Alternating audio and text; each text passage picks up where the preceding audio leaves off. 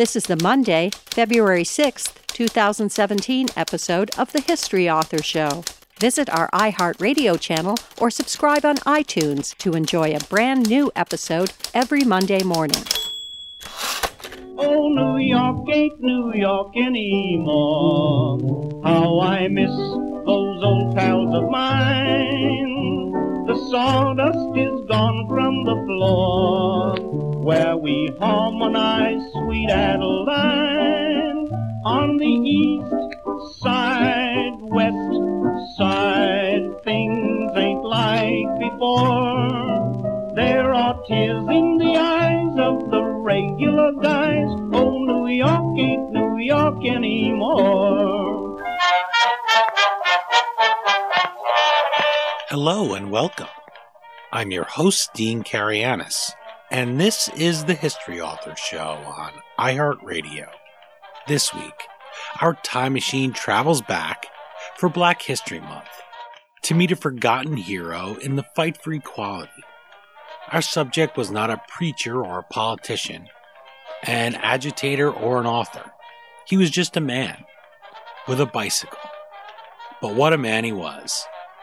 Born Marshall Walter Taylor in November of 1878, he was the son of an Indiana Civil War veteran. And from that humble start, the world would one day call him Major and sing his praises. Our guest is Terry Kerber, who along with his brother Conrad, co-authored Major Taylor, the inspiring story of a black cyclist and the men who helped him achieve worldwide fame. You can find the Kerber brothers at MajorTaylor.com and on Facebook at their Major Taylor page. It's one of many pages about Major Taylor, so make sure you choose the right one.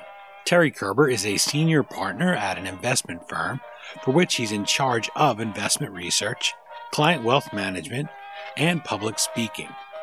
Terry has been an advocate for the importance of mentoring at-risk, father-absent children. He also loves to travel on cycling and hiking adventures to learn more about the historical and cultural aspects of various regions. Okay, now that we've pumped up our tires, let's travel back to the turn of the last century with Terry Kerber, where we'll meet Major Taylor.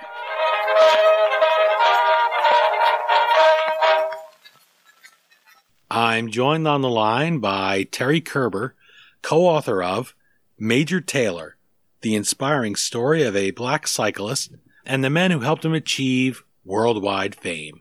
Thank you for making the time to chat with the History Author Show. Thanks for having me. Writing with your brother, it seems like an incredible task. I wrote a cookbook with my wife, and I know writing with somebody that you're close with can be a challenge. This seems to be a really seamless labor of love, which I guess is similar to doing something with your wife. You know, you want to do something you love together. It brings you closer. You and Conrad are the kind of authors I really love to read, love to watch you work through your book. You found this man, Marshall Taylor, who had been forgotten by history, and you didn't stop looking into him until you could write a biography that did him justice. So how did you first start on this track, and why co-write it with your brother? Well, again, Dean, thanks for having me on the show. And my brother and co-author Conrad and I have three passions in life, really, and we share the same passions, but one is cycling, one is history, and one is writing. So it was perhaps inevitable that we would come across this fascinating story of one of the greatest legends America ever forgot. And this started about 10 years ago when we were shopping online for an antique high-wheel bicycle, and that's when we first saw a soundbite on Major Taylor, and from that very first moment we were hooked, and we couldn't understand how Taylor never hit the radar in the genre of all-time greatest athletes stories. So for the next 5 years after that, we were just obsessed with research, and then the more that we delved into Taylor's history and that of early bicycle racing in general, which I'll just define, were the years 1880 to about 1910. That was the heyday period there. But we were amazed to learn that it was arguably the most popular sport with some of the highest paid athletes worldwide. seems like if you read it and they told you it was just a fictional script, you would say, oh, okay, that makes more sense. But to have never heard of this athlete, especially when we love sports so much, right? It seems impossible. He just got eclipsed.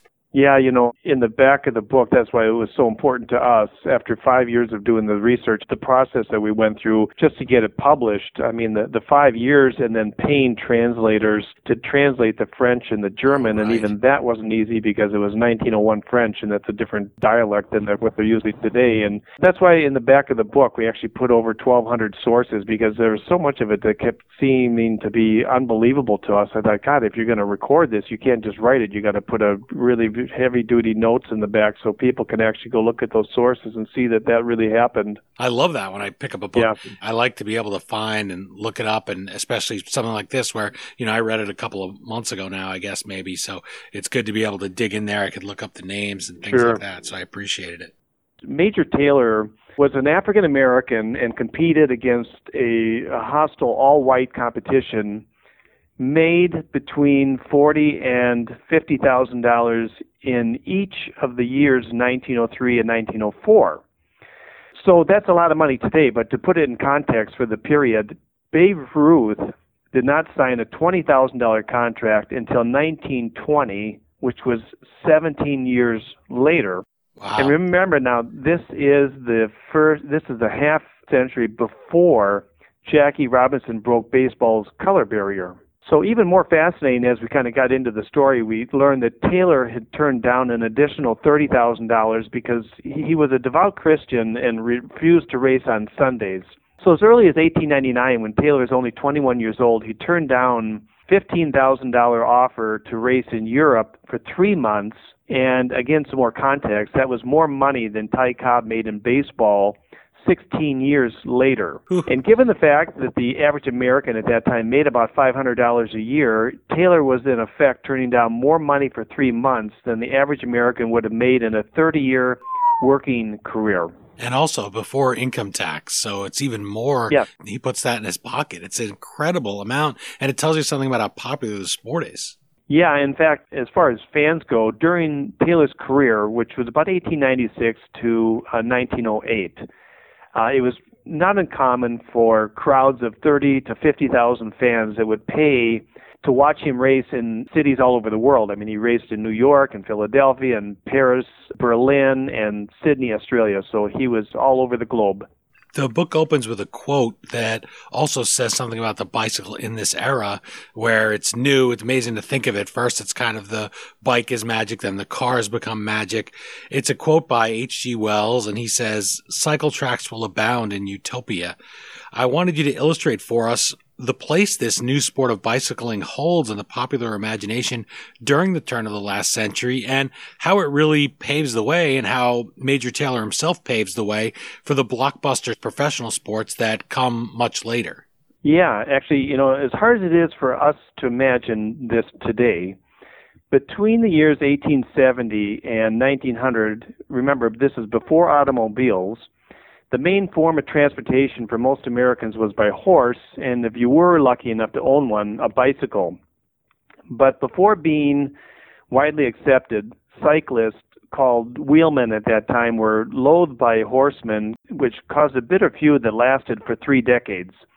In fact, the original seeds of what we're calling road rage today started not between cars and bicycles, but among the horsemen, which was the dominant transportation at that time, and then these newly fangled wheelmen. So during that period, it was fascinating to learn that newspapers were snowed under with bicycle-related ads and commentary that detailed every aspect of not just the sport, but the popularity of this as a recreational activity. And 1893 was the first year that Americans bought more bicycles than horses, and in that same year, 1/3 of all patents were bicycle-related. Wow. So barbers would have spoke about bicycles during your haircut, doctors during exams, and preachers during sermons. And in fact, in 1895, the New York Tribune wrote, "The bicycle phenomenon is one of much larger importance than all the victories and defeats of Napoleon." Wow. Really a revolution. Yeah, everybody wanted to own a bike. It was kind of a humorous thing we saw in the New York Times. If you couldn't afford one, you would just use a little American ingenuity, as one man did when he ran a classified ad which read, "Will swap my wife, 28 years old and trim-looking, for any two-wheeled bicycle." So at that time, professional cyclists were the men of the hour, and this soft-spoken, oft-persecuted, kind-to-a-fault black men led the way, and I think that was remarkable. This is the height of the Jim Crow era, which some of us may need to be reminded of at this point in history. This is not just the most popular athlete in America, though, but also the world. He's not a baseball player, which you might think. You talked about Ty Cobb. We did an interview about Ty Cobb, A Terrible Beauty, with Charles Learson recently, which is also around this time. But it's this man, Marshall W. Major Taylor. How is it possible? It just seems incredible that he comes from being a second-class citizen to being the first citizen in many ways, an ambassador, unofficial, for America around the world. You know, that's a good way to describe him. Baseball, of course, wasn't popular in either Europe or Australia. You know, Europe was soccer, Australia was cricket. But during the peak of the worldwide bicycle craze, bicycle racing was the most universally popular sport, and Taylor's name and his amazing accomplishments were seen everywhere. He was covered by not only daily by small and large newspapers in America, but by newspapers in Europe and Australia as well. Your subtitle refers to some of the men who helped Major Taylor achieve worldwide fame. I wanted to start with some of those names, wanted to tick them off a little bit, and I think it's important to note that this is an incredible story, too. I think that if you wrote this as a fictional book about Major Taylor, some people would probably think, well, he sort of needs these white men to be able to achieve something, or maybe they would go negative the other way and say, well, they were using him. It's really something, the spot that he lands in. You could see where he gets his devout faith. He's very blessed by this series of men that do take a liking to him, that do help him out, that don't ignore him, that don't treat him poorly, or just, as so many athletes do even today, take advantage of him, look at him just as a meal ticket. The first man is Daniel Southard, who gives him his very first bicycle. That's a moment that I love, that kind of moment, where a person does something so simple, maybe they even forget about it, and yet it ends up changing history, and the name Daniel Southard ends up in a history book. So who was he? Is that all we know about him, that he gave him the bike? And how does he affect the life of this man who comes to be known as Major Taylor with that first set of wheels?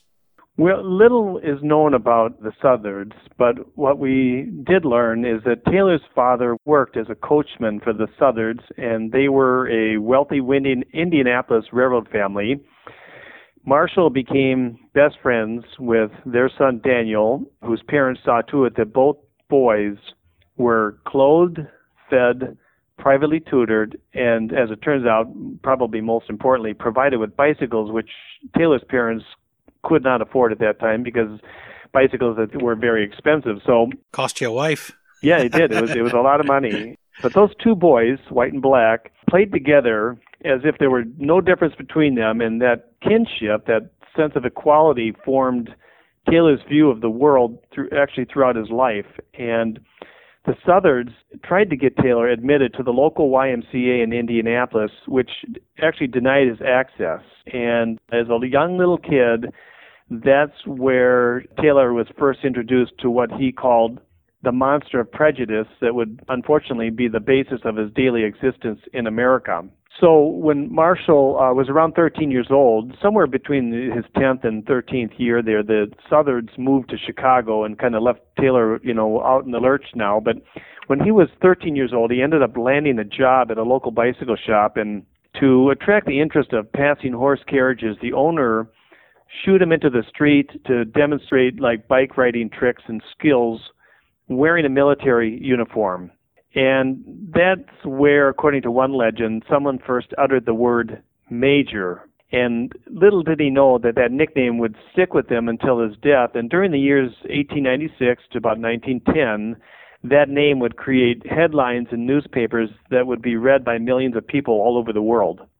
Also, there was a more famous Major Yeah. Taylor at the time, wasn't there? That's a little Yeah. aside. So imagine how that goes. And that was a white man. So that's also just an amazing story. It's not anything I think people would imagine it would be when I say that here's this young black kid and here's this powerful white man. And he says, hey, people are confusing us, but I'll leave people to read that in the book. That's also another one of these stories. He's someone so much you cheer for, someone of such dignity, and you're glad that he has good people around him. Another one is his manager, Louis Bertie Munger. What role does he play? What does a manager do in this era exactly for a man who's a wheelman? Yeah, well, in fact, the dedication of Taylor's autobiography was to Bertie Munger. And the most influential man in Taylor's life was Bertie Munger, and he was a tall, bird-nosed man with a booming voice and an uncanny eye for spotting racing talent. And Munger, who sometimes sported a Napoleonic mustache, was a washed-up former bike racer who turned out had invested his race winnings into his own prosperous firm, which manufactured racing bikes.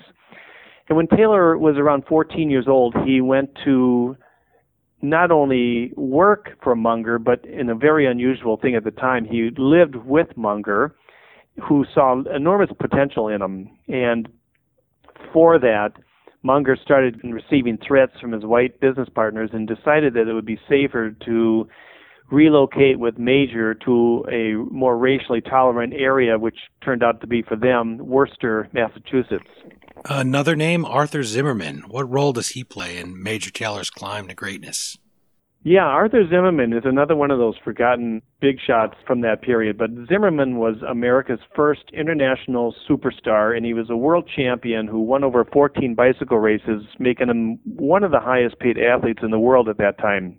When Taylor was a young boy, he met and actually got to shake hands with Zimmerman before a race in Indianapolis. And at that meeting, Munger, who was friends with Zimmerman, told Zimmerman, I'm going to make a champion out of this boy someday. And, you put yourself in the feet of this young 14-year-old kid living with his icon mentor and then being told in front of the world champion that he's going to be made a champion someday. You just have to wonder what an impact hearing those words would have had on Taylor at that exact moment. And fortunately for Taylor, Zimmerman didn't have a prejudiced bone in his body, and shortly thereafter, Zimmerman actually retired and essentially was passing the torch to Taylor. And throughout Taylor's life, he continued to offer encouragement and support in every way that he could. As you're saying that, and I'm thinking about that moment and having read your bio and shared it with people in the intro about you and your work with children that don't have fathers, we forget how much a kind word can do for a young person. I'm thinking of that kid there and saying, man, if he doesn't hear that, never mind being given the bike, that was important, but just those things, being encouraged by somebody you respect. And we forget that kids look up to all of us. It doesn't matter if you are the greatest in the world. That's a nice thing. If you're a former champion, that's fantastic to hear it from that guy. That's for sure. We still talk about what do our athletes owe us as role models, but that's a great thing to hear. But just any young person, I think of his life here, looking through all of these names, I'm going to squeeze in another one and ask you about William Brady. He's so fortunate to have these supporters, to have people that will lift him up. And he also has his faith, but he has these people who come into his life one after the other, some overlapping, and they help him. So give us a taste here of William Brady now. What's he do to help Major Taylor take the next step in his early career? Yeah, though he was a really scrawny 135-pound man, nobody messed with William Brady, who was exactly the type of man that a pacifistic, soft-spoken African-American athlete needed on his side in the 1890s America. Brady was an unfettered, boisterous Irishman with a bottomless capacity for alcohol, and during his prodigious and diverse career, he produced over 600 Broadway plays. He was the preeminent sports promoter of his day, and he managed the heavyweight boxing champion of the world, Jim Corbett. So Taylor was not allowed to join the League of American Wheelmen, which at that time had a whites-only policy, but Brady became his manager and then helped him secure his racing license and then negotiated some of his future racing contracts. So the best analogy would be to say that William Brady one of the most fascinating characters of his era was for Major Taylor what Branch Rickey was for Jackie Robinson, but 50 years later. So Brady, though, just to kind of make more connections with the bicycle racing world, Brady and his wealthy syndicate controlled velodromes in New York, Boston, Chicago, Philadelphia, and San Francisco. And they outfitted some of those venues with as many as 25,000 seats. We saw blueprints of the one in Indianapolis, and they had billiard rooms, massage salons, and 60-piece orchestras to entertain the huge crowds that in those days would watch these races. And huge crowds, this is no exaggeration. One very detailed report at the end of 1897 concluded that over 8 million fans paid to watch bicycle races that year, and at the annual League of American Convention in Philadelphia, over 50,000 fans attended that event each day, and that was said to be the largest paying crowd at that point in American sports history. So in those years, large American cities did everything they could to actually host a League of American Wheelmen annual convention, which is very much what cities are doing today when they're trying to get in line to host like the next Super Bowl. It was a big deal back then to land the League of American Wheelmen convention. And 8 million, think about that, everybody, in comparison just to the population of the country back then. That's a stunning number of people. Yeah. It's America's game, really. Mm-hmm. Our guest is Terry Kerber, co-author of Major Taylor, the inspiring story of a black cyclist and the men who helped him achieve worldwide fame. You can learn more about this inspiring and fascinating American at MajorTaylorOnline.com or by liking the Kerber Brothers Facebook page. Bob Roll, NBC cycling analyst and former professional cyclist himself, writes Major Taylor is, quote, perhaps the most important book ever written about cycling in America. Before Magic, before Ali, before Jesse Owens, there was Major Taylor. And he calls your book a must-read for anyone interested in the transcendent power of the bicycle as a vehicle of real freedom. Terry, when you read words like that, which Major Taylor so richly deserves, and you get to know him through your research, and then I get to know him through reading your book as an incredible role model. He's one of those people you read about and you say, that makes me want to be a better person. You know, he has dignity, he has talent, and yet he's humble. And so I wonder, how is it possible that he fell from our national memory just sort of into obscurity, into the dustbin of the American consciousness? How did that happen, this travesty? I heard the expression once, a dead sport forgets its own past. And bike racing was, again, very wildly popular until car racing took center stage. And at that point, both horse and bike racing dropped off the radar. And then after World War II, California legalized gambling on horse racing. And with that and the popularity of Seabiscuit, horse racing made a comeback. So I've often, thought back and I thought, if at that time a promoter like William Brady had come along and lobbied for legalized betting for bike racing, the sport might have continued to hold a wider public interest. So they've been able to gamble a little, but since Major Taylor here is a man of such deep faith, for instance, he won't even race on the Sabbath, right? How do you think he would have felt about that? How did he feel about people wagering? Well, when Taylor was around 18 years old, just to get a little more detail about his faith, he embraced an adult baptism at the John Street Baptist Church in Worcester, Massachusetts, and from that moment until the day he died, he and his Bible became inseparable. And he also made a decision that day to honor a promise he had made to his mother never to race on Sundays. So in those days, preliminary heats like the Indianapolis 500, the preliminary heats were Thursdays through Saturdays, but the finals for all the points and the money were on Sundays. So despite that, Taylor still finished the year 1900 with twice as many points as his nearest competitor, Frank Kramer, who many of the East Coast newspapers were calling the Great White Hope. So everywhere Taylor went in his career, whether he was on a train or a ship, he was often seen praying quietly before the start of a race. And his faith and stance against Sunday racing would become the currency with which he would express his views of the world and eventually cause promoters and fans in America, Europe, and Australia to actually bend to his will.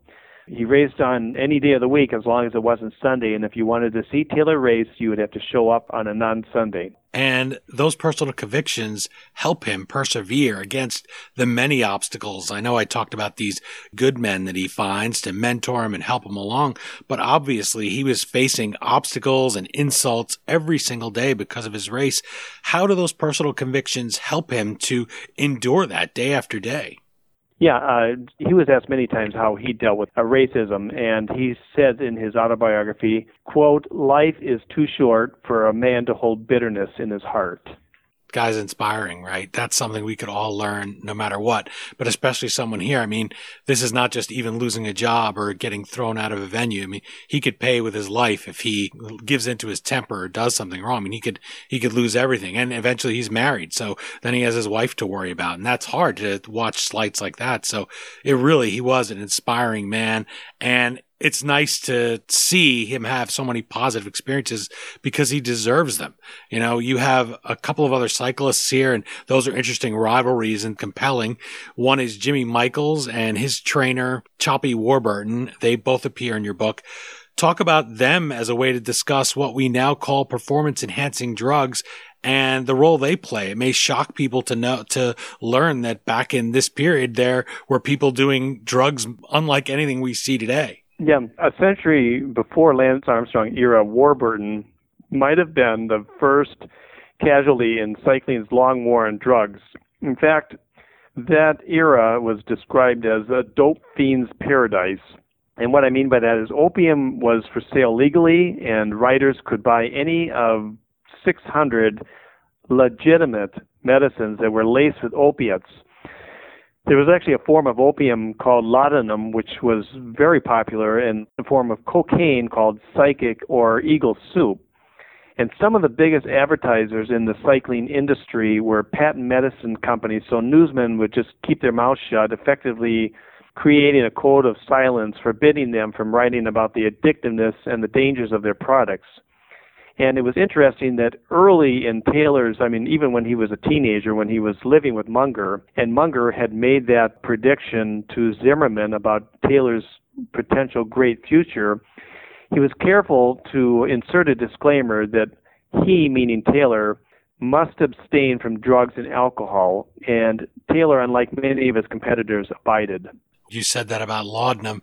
They were encouraging you to have it. It would be something like we have caffeine today, only much more addictive. They were all different flavors, and they would just put it in everything, and you could get your equivalent of a Jolt drink, kind of thing. And so Major Taylor doesn't always know that. There's one point in your book where he's hallucinating because he's gotten a hold of some of this stuff by accident. That's right, and that was at the 6-day race at Madison Square Garden. When we talk about race relations in the U.S., we mark the Civil War, and then people often kind of zone out until the Civil Rights era 100 years later. But there were figures like Major Taylor that made a real positive difference in between. Tell us the impact his success had on the way fellow citizens viewed African Americans, and mention some of those challenges he faces as he's on tour. It has to be a huge difference going from somewhere like France, where he's treated as an equal, to coming back home and trying to find a hotel or just a restaurant to have a bite to eat. Yeah. In 1896, talk about bad timing for starting a career for an African American to compete against a white competition. But in 1896, the Supreme Court passed that landmark Plessy versus Ferguson case, which heightened an already hostile racial environment. In fact, it made it worse. And it just turns out that at that exact moment in history, the 18-year-old Taylor turned professional at a 6-day race in Madison Square Garden.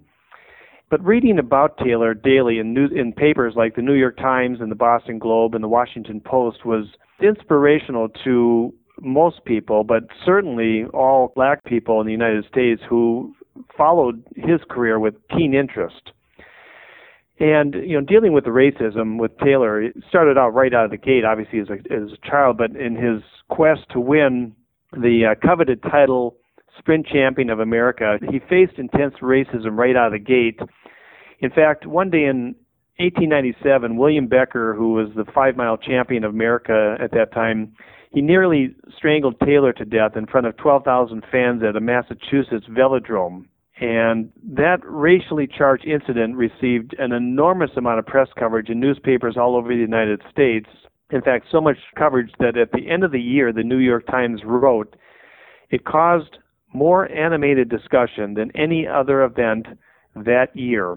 So most of the racing that Taylor did in his early American career was in the Northeast, but every year as the weather grew colder, the bicycle racing events moved to what was called the Southern Extension. And when that part of the season happened, which was like September, October, he was either not allowed or kicked off at tracks in his hometown of Indianapolis and then St. Louis and Louisville, Kentucky. And while on those tours trying to compete, he was regularly denied access to restaurants and hotels, and we know at least on one occasion forced to sleep in a horse stable. And the worst of it was when he was actually training in Savannah, Georgia, he received a letter on his boarding room doorstep which read, "Mr. Taylor, if you do not leave here before 48 hours, you will be sorry. We mean business. Clear out if you value your life." And it was signed by the White Riders. And it's interesting, when we were reading that article in that paper on that same day, there was another column in that Savannah newspaper that published another letter about another story that really described a white man who received a similar letter for teaching piano lessons to a black man. And what he did is he turned that letter over to the authorities and said, asking them to go find and prosecute the senders of the letter. And the only thing they found a week later was his body filled with bullets in a cabin that he had lived in. Yeesh. So during those times, and especially in the South, of really severe racial hostilities, a letter like that, especially there in the South, needed to be taken as a shuddering statement of intent. So that is a backdrop to this environment that Taylor was trying to compete in. I want to focus on his career and not just him as a victim of these horrible times, and not just focus on him because of the color of his skin. He had many amazing races in his career, did Major Taylor, and I was trying to pick one to ask you about, and then I decided I could put that burden on you and ask you if there's one that really stands out, that if you could hop in a time machine and watch from the grandstands in the Velodrome, that you would really love to see. Wow. That's a tough call, but, you know, he had an amazing experience in Philadelphia in 1897 at that annual convention. When he became a world champion in Montreal in 1899, that was an amazing event. And when he was in Australia in the years of 1903 and 1904, he set attendance records, and it was just, again, amazing. But if I had to narrow this down, I'd say the highlight would have to be the 1901, it was like a Seabiscuit versus War Admiral match race that was held in Paris between the gentle Major Taylor and this brash Triple Crown winner, Edmund Jocelyn. Taylor was the 1900 American sprint champion, and Jocelyn was the 1900 world champion. So in the lead up to that race, the French press coverage, and not just the French press, but the German and the American press, covered it like it was an epic black versus white, America versus France, coming together for what many sources said was the most heavily advertised sporting event in European history. And before Taylor's visit to Paris, the average day's circulation of Le Vélo was around 25,000 copies a day. And in a handful of days prior to and following that race, nearly 750,000 copies of Le Vélo alone were sold. Betting was legal in those days. The money that was wagered on that race was probably a world record. William K. Vanderbilt, who owned the first Madison Square Garden, Harry Thaw, who was a Pennsylvania railroad tycoon, and William Moore, who was a gold rush millionaire, bet as much as $20,000 each on the outcome of that 1 kilometer race that was about to take less than 2 minutes. Now, just to remind your listeners, Taylor would not race on Sundays. So this was a race that was actually held on a Thursday, so the promoters were worried for 3 years about fans actually showing up for a non-Sunday race. Well, as it turns out, the Parc des Princes track in Paris, which was later used for the Olympics, at that time had a capacity of 18,000 seats, and on that day They had 28,000 people in the stands on a Thursday, and nearly as many fans willing to pay 20 times, actually, the face value were turned away at the gate. And it must have been something to be there, because even though there were 28,000 hysterical fans there from all over the world, there was a reporter who witnessed the start of the race who wrote, "It was so quiet, one would have thought that one man was the spectator. The silence was sublime." And of course, when I do my talks around the country and I get to this point, people are always wondering, who wins this race? But I have enough sense not to tell them they need to buy the book and read it to find out. Now you can tell why you're in finance. It's a good tease. There is a story with this Jacqueline that you can tell us that's kind of amusing, and really it sounds like it comes out of a movie. Almost unbelievable, the life that he lives and the moments that he has and the people that Major Taylor meets. He walks into a bar and he spots this world champion wheelman. And tell us that story. What's that like? That's a tense moment, and it's a sort of a clash of cultures there too, because of course the French are going to be drinking and Major Taylor doesn't touch the stuff.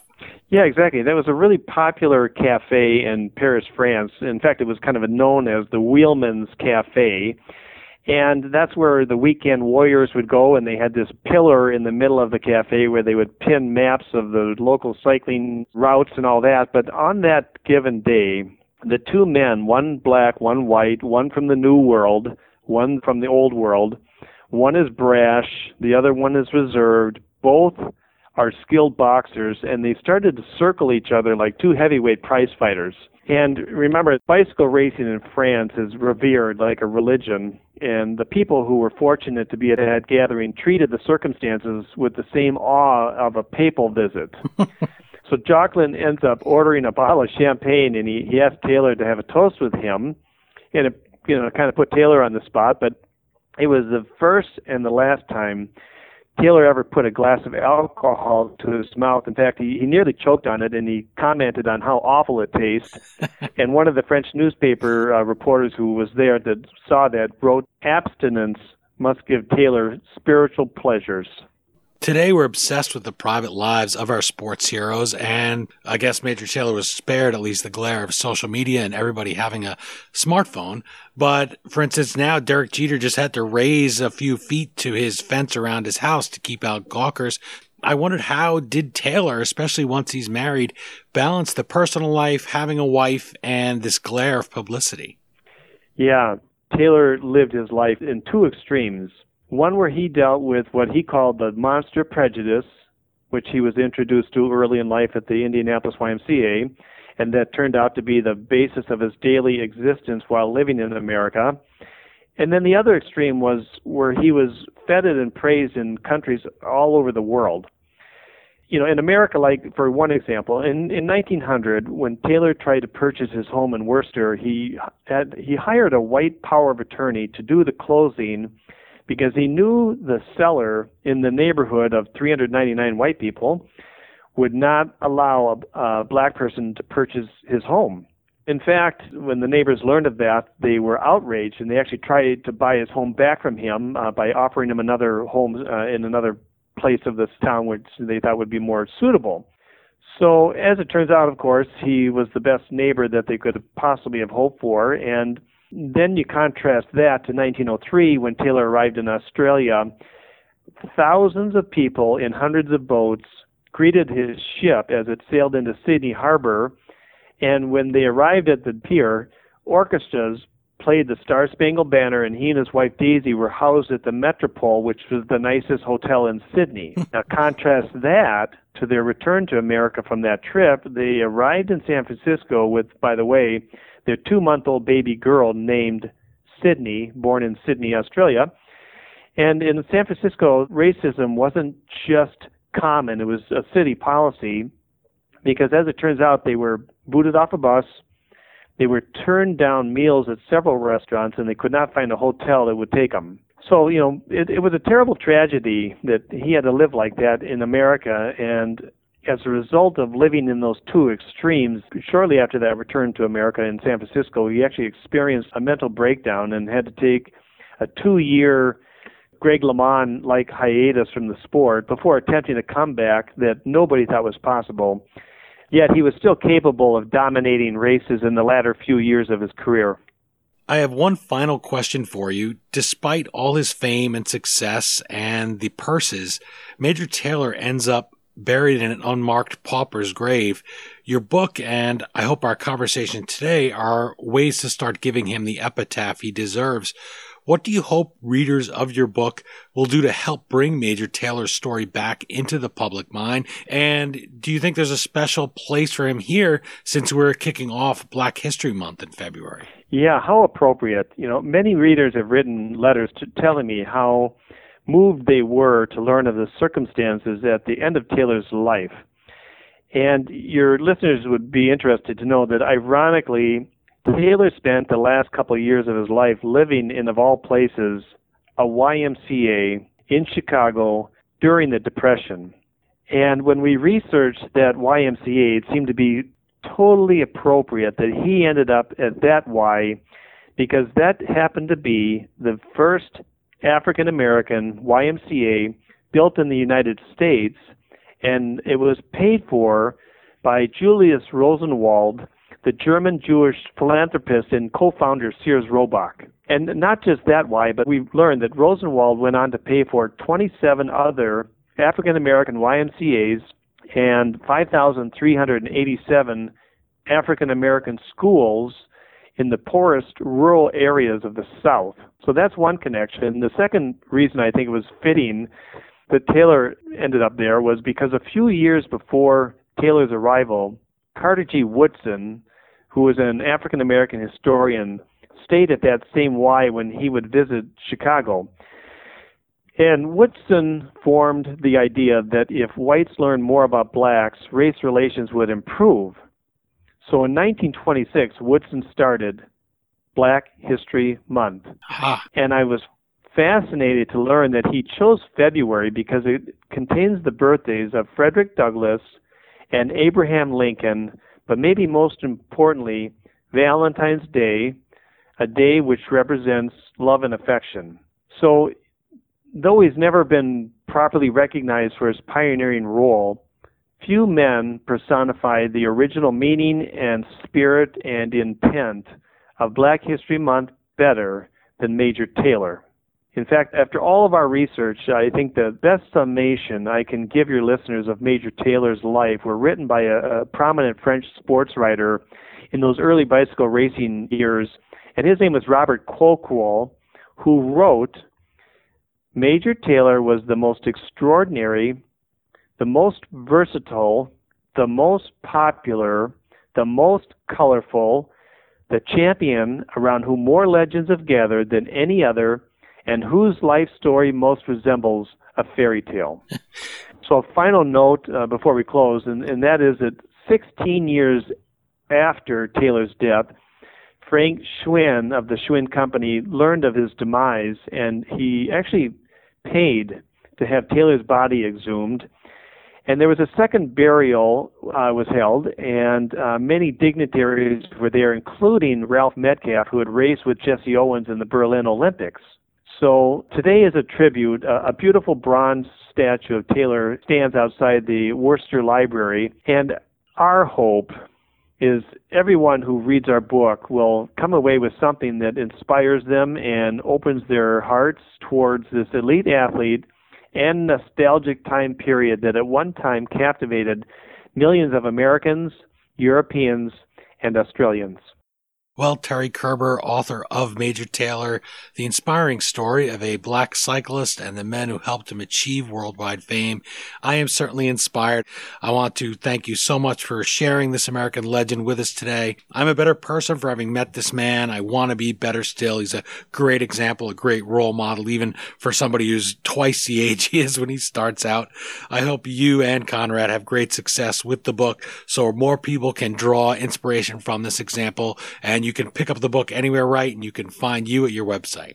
Well, thanks, Dean. And I hope your listeners found this exchange interesting, and look for our book on Amazon or in bookstores, or they can go on to our website, which is MajorTaylorOnline.com. Okay, great. And we do put up the Amazon link, but I want people to find the book and get it however you can get it. Even if you have to take it out from the library and read it there, or put it in a young person's hands, I bet that both the Kerber brothers would be okay with that. They just want to share this great story, right? Absolutely. Well, thanks again. Really, this was a special book, and Major Taylor's going to be riding beside me in his bike for the rest of my life. His example. Thank you. Wonderful.